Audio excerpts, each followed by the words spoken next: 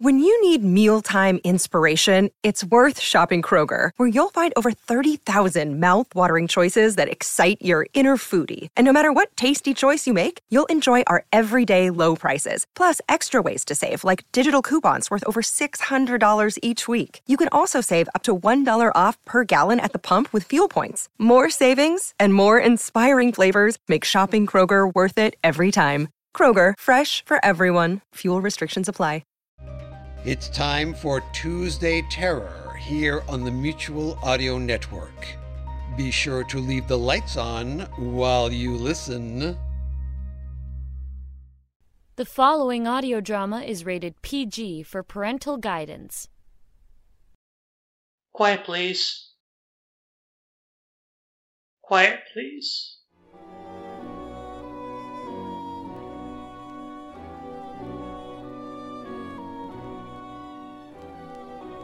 QuietPlease.org presents Quiet Please, which is written by and features Paul Nero. Quiet Please for tonight is called The Room Where the Stars Live.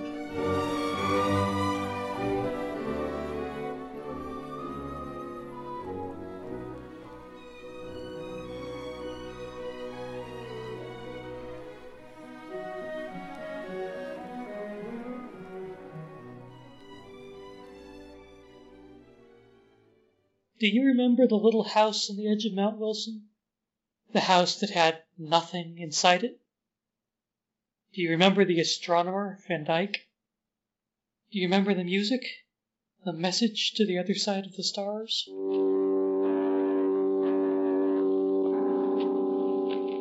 We thought it was all over. Aliens were going to land on the Earth. They were going to absorb the people of the Earth as they'd absorbed Dorothy, and that would be that. It'd be like a neat little science fiction story, a cautionary tale to the next species that might think itself master of the Earth. But that was 72 years ago now, and nothing happened. At least, we thought nothing happened. Now I know better. And soon, very soon, so will you. And you aren't going to like it one little bit. So if you want to live the rest of your life in peace, I suggest you stop listening right now and go watch some cat videos on YouTube. Still there? Okay. You asked for it? I'll tell you. Listen.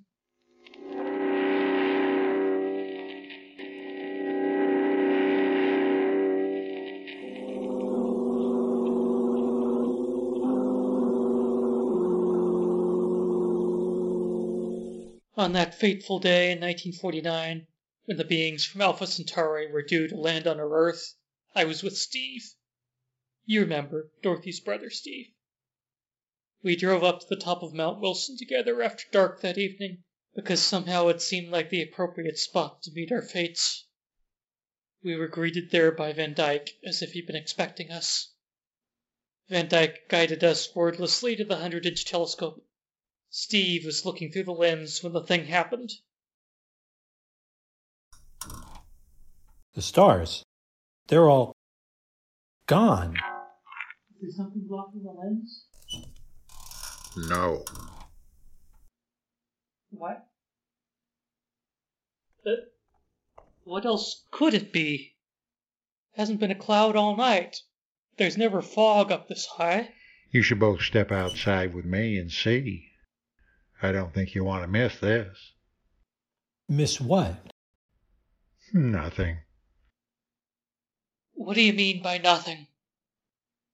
Come.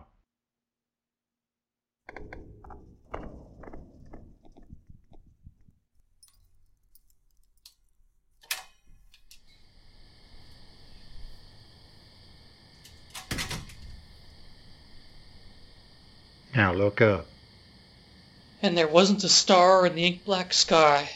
But that wasn't the strangest part of what we saw. Steve noticed it first. The moon?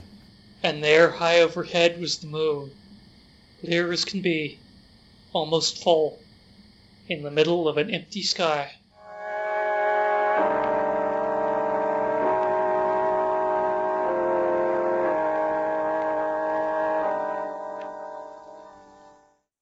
Can you explain that? All the stars disappearing on a clear night, but the moon still so clear you can make out Tycho crater with your unaided eyes, just south of Mare Nubium, the Sea of Clouds. No, you can't explain it. Neither can I. Nobody can. No human, anyway.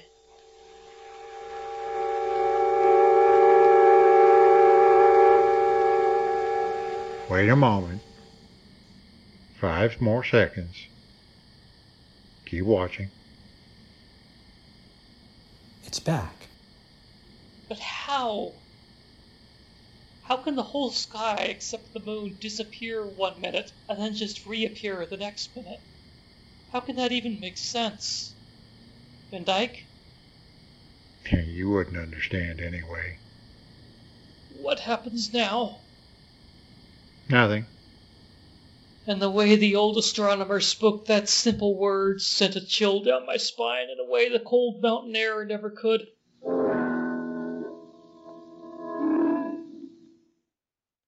There were reports in newspapers the next morning of a strange atmospheric phenomenon. Most people hadn't seen it. Those who did quickly wrote it off as another of those countless things in life which can't be understood but have to be brushed aside so we can get on with our lives and preserve our sanity. Only Steve, Van Dyke, and myself knew that something significant had happened. And only Van Dyke knew what it was, and he wasn't telling. After that day, Steve and I went our separate ways. I moved to a marketing job for a chemical plant in Van Nuys. I don't know what happened to Steve. I do know what happened to Van Dyke. It wasn't until 1967 that the next thing happened. I was retired by then, and I had a thought to come back up to the observatory one night, just to banish once and for all the uneasiness that had been keeping me away all these years.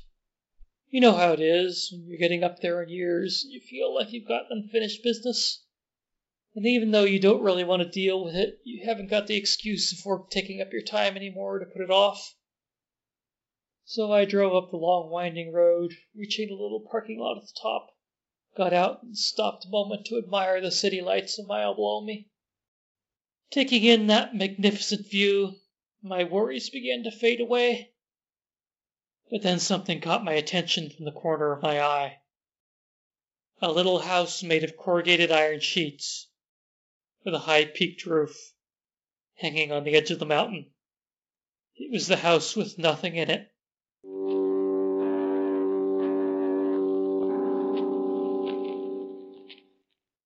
Somehow I was drawn to the house despite my fear of it. I walked over and pressed my hand against the cold iron door, reassuring myself that it was real and not just a figment of my imagination all these long years. It was locked, of course. I might have jumped 10 feet in the air when I felt the hand on my shoulder, and another 5 when I heard the familiar voice. You're back. You're still here after all these years. Oh, I must be dead by now? Well, it's been almost 20 years, and you were... Could you take your hand off my shoulder, please? You want to see inside? I'll show you.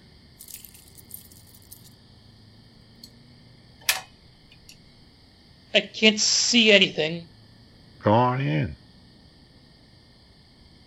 There's nothing in there. That's right. Go on in. I don't want to. I want to leave. Why don't you? I can't move. Let me go. I'm not holding you. Your voice. What's... Go on in. Now.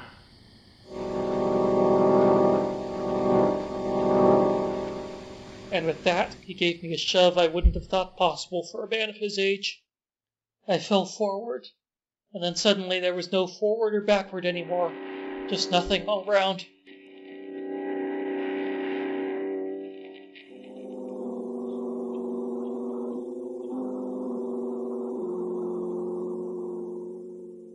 How can I possibly describe nothing for you? I suppose I can tell you how it made me feel. Weightless, a little nauseous, hot but unable to sweat, wholly constricted somehow, despite nothing to constrict me. Seconds seemed to stretch into hours. I tried to draw in a breath and found I couldn't. There was nothing in there to breathe. I started clawing desperately at the lack of air to try to turn myself around. It was hopeless, of course. You can't move when there's nothing to move in. A while later, it's hard to say how long since time loses meaning there, I began to hear a faint music. I recognized it as the music from the other side of the stars, the music Dorothy had first heard at the bottom of the old well with the Spanish soldiers so many years ago. As the music grew, somehow my need to breathe subsided. I thought my terror was receding, but then I realized it was I myself who was receding, my thoughts suppressed and finally replaced by the music from the other side of the stars.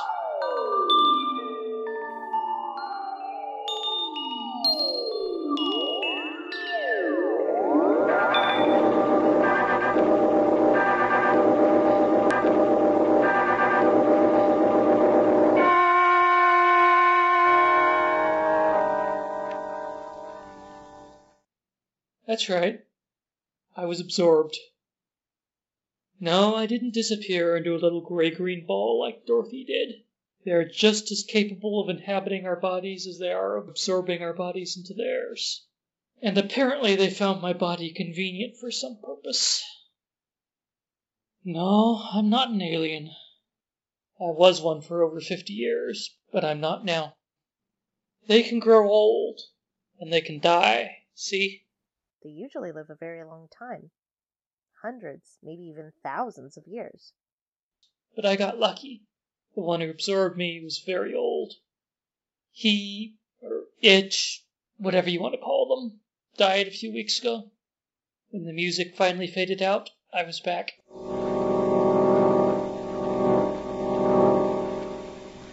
It was almost like time travel for me.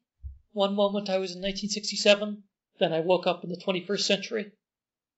I look perhaps 5 years older than I did in 67. It seems our bodies age much slower while absorbed. I have only the vaguest impressions of the missing years, which manifest only in nightmares whose horrors I can't begin to convey. It's quite a shock, let me tell you, waking up over half a century after you fell asleep. I couldn't even figure out how to work a telephone. They've changed so much. I thought the future was going to be flying cars and moon colonies, but it turns out instead it's miniature computers everywhere. Hadn't you better get back to the story? We may not have much time. You're right, of course. I shouldn't get sidetracked. The stakes here for the entire Earth are a lot more important than my personal musings. Anyway, it's taken me some time to piece things together, to work out some of what I, or rather the alien in my body, was doing all these years. The clues led me right back to Mount Wilson. I worked out they've been building something there all these years, something from nothing behind the door of the odd old building. Finally, last night, I got it in my head to figure this thing out once and for all. I waited for the work crew to arrive, waited for them to unlock the door or to go inside. I waited another 5 minutes, then walked up and tried the door, only to realize the workers locked it behind them. I wasn't surprised at all to see Van Dyke stroll up, looking not a day over 80, 50-plus years after we last met. Good evening. Haven't seen you lately. I've been on another project temporarily. Welcome back. I'm heading home now. Did you lose your key? Yeah, I'll be right behind you. Lucky I came along. 2 fears were at war within me. I was afraid of re-entering that empty room where I'd lost myself, of losing myself again. But I was more afraid of what Van Dyke and his colleagues would do to me if they discovered my fear. So I followed him.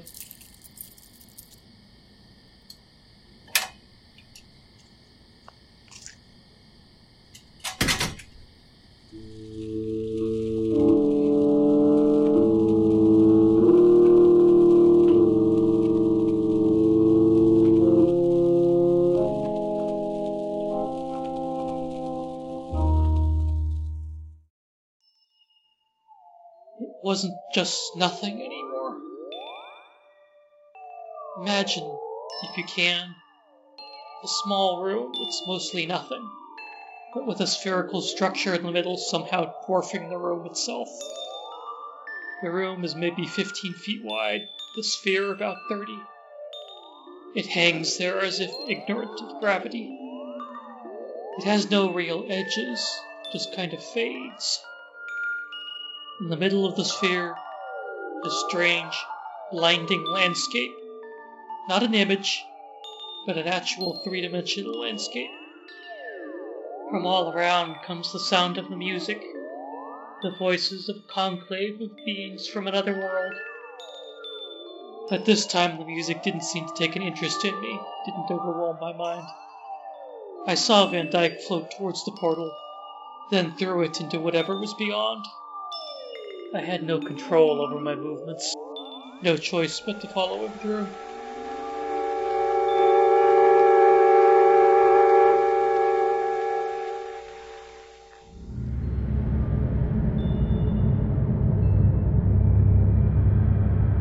Until that moment, I had never known heat.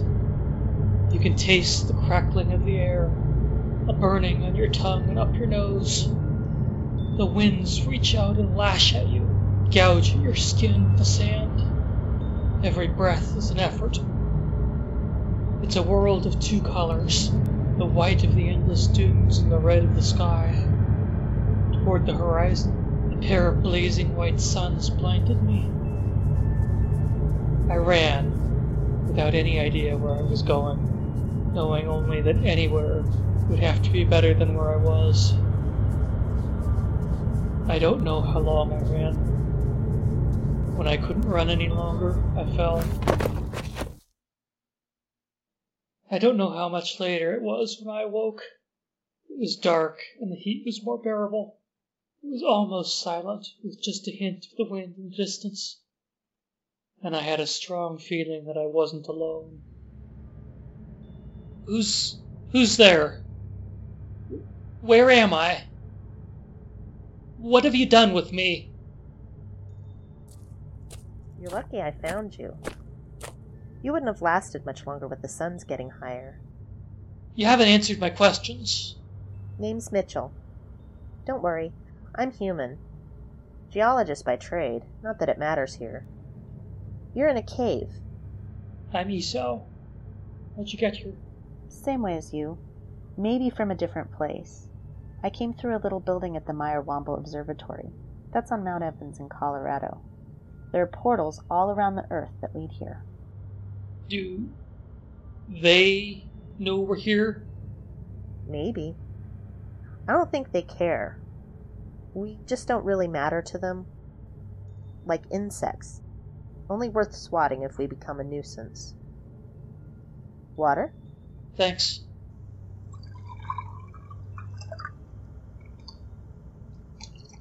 Been here long? Long enough. What do you mean by that? Long enough to know that there's no way back. No way forward. No way to save the human race.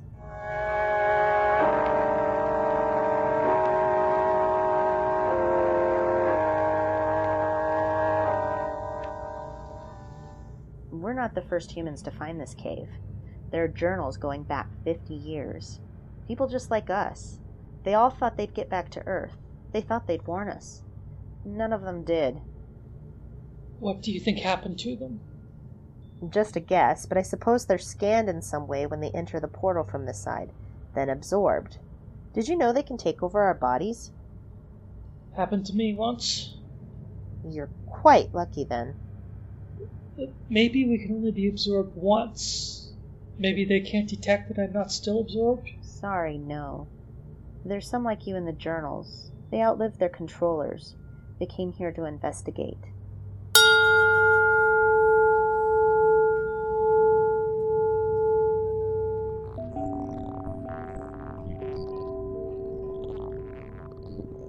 The hell is that? It happens every day, everywhere. I like to think it's some sort of religious thing. We probably wouldn't understand it if they explained it to us. We'd be like ants trying to understand how a circuit board works. What about radio signals? Pardon? Could radio signals get back through the portal? Maybe. I don't know. I don't see why not. I've got a transmitter in my pocket. I left a repeater in my car back on Mount Wilson. I know radio is old tech to you, but I'm an old man. That's what I know. Someone could hear us.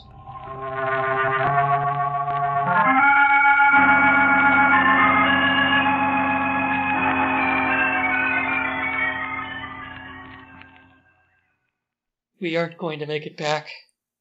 I'm not being pessimistic, that's just facts. Technically, I'm 115 years old, so I suppose no real tragedy in my case.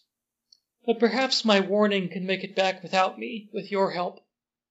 Perhaps there's still time for you to do something to save your world. This is what I've learned, friend. The invasion happened that day in 1949 without any of us noticing.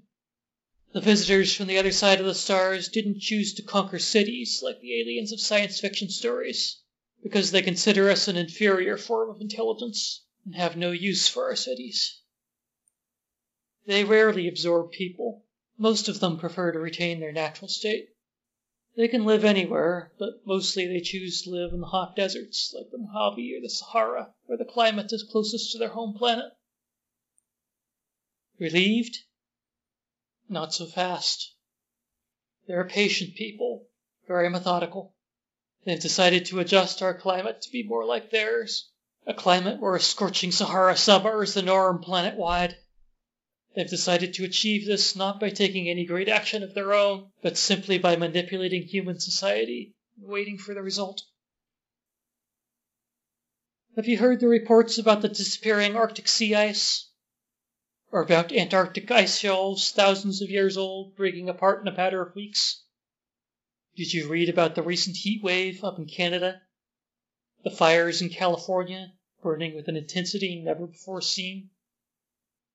Global warming, they say. Listen carefully on a hot day this summer, and you may hear a faint, unearthly music on the wind.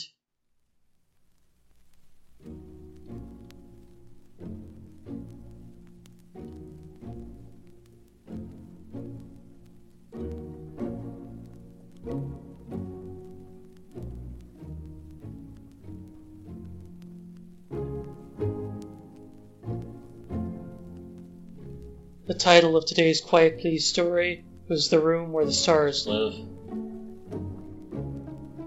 It was written by Paul Nerum, and the man who spoke to you was Paul Nerum. And Paul Moss played Van Dyke. Mitchell was Lindsay Townsend. Steve was Gary Wallen. The theme for Quiet Please is taken from the second movement of Cesar Franck's Symphony in D minor, as performed by the Detroit Symphony Orchestra in 1964. This program is licensed for free reuse and redistribution.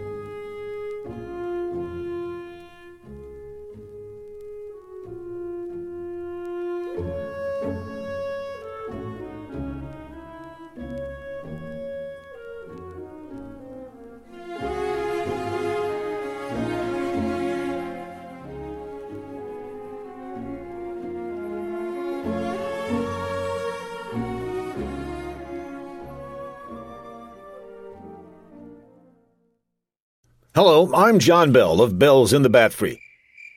It's a comedy podcast. Fridays and every other Sunday. Well, anyway, back in episode 5 of Bells in the Bat Free, we introduced the cowlets, tiny little cows. Where did all these cats come from? They're not cats, they're cows, and they're heading toward the water cooler. Stop it before...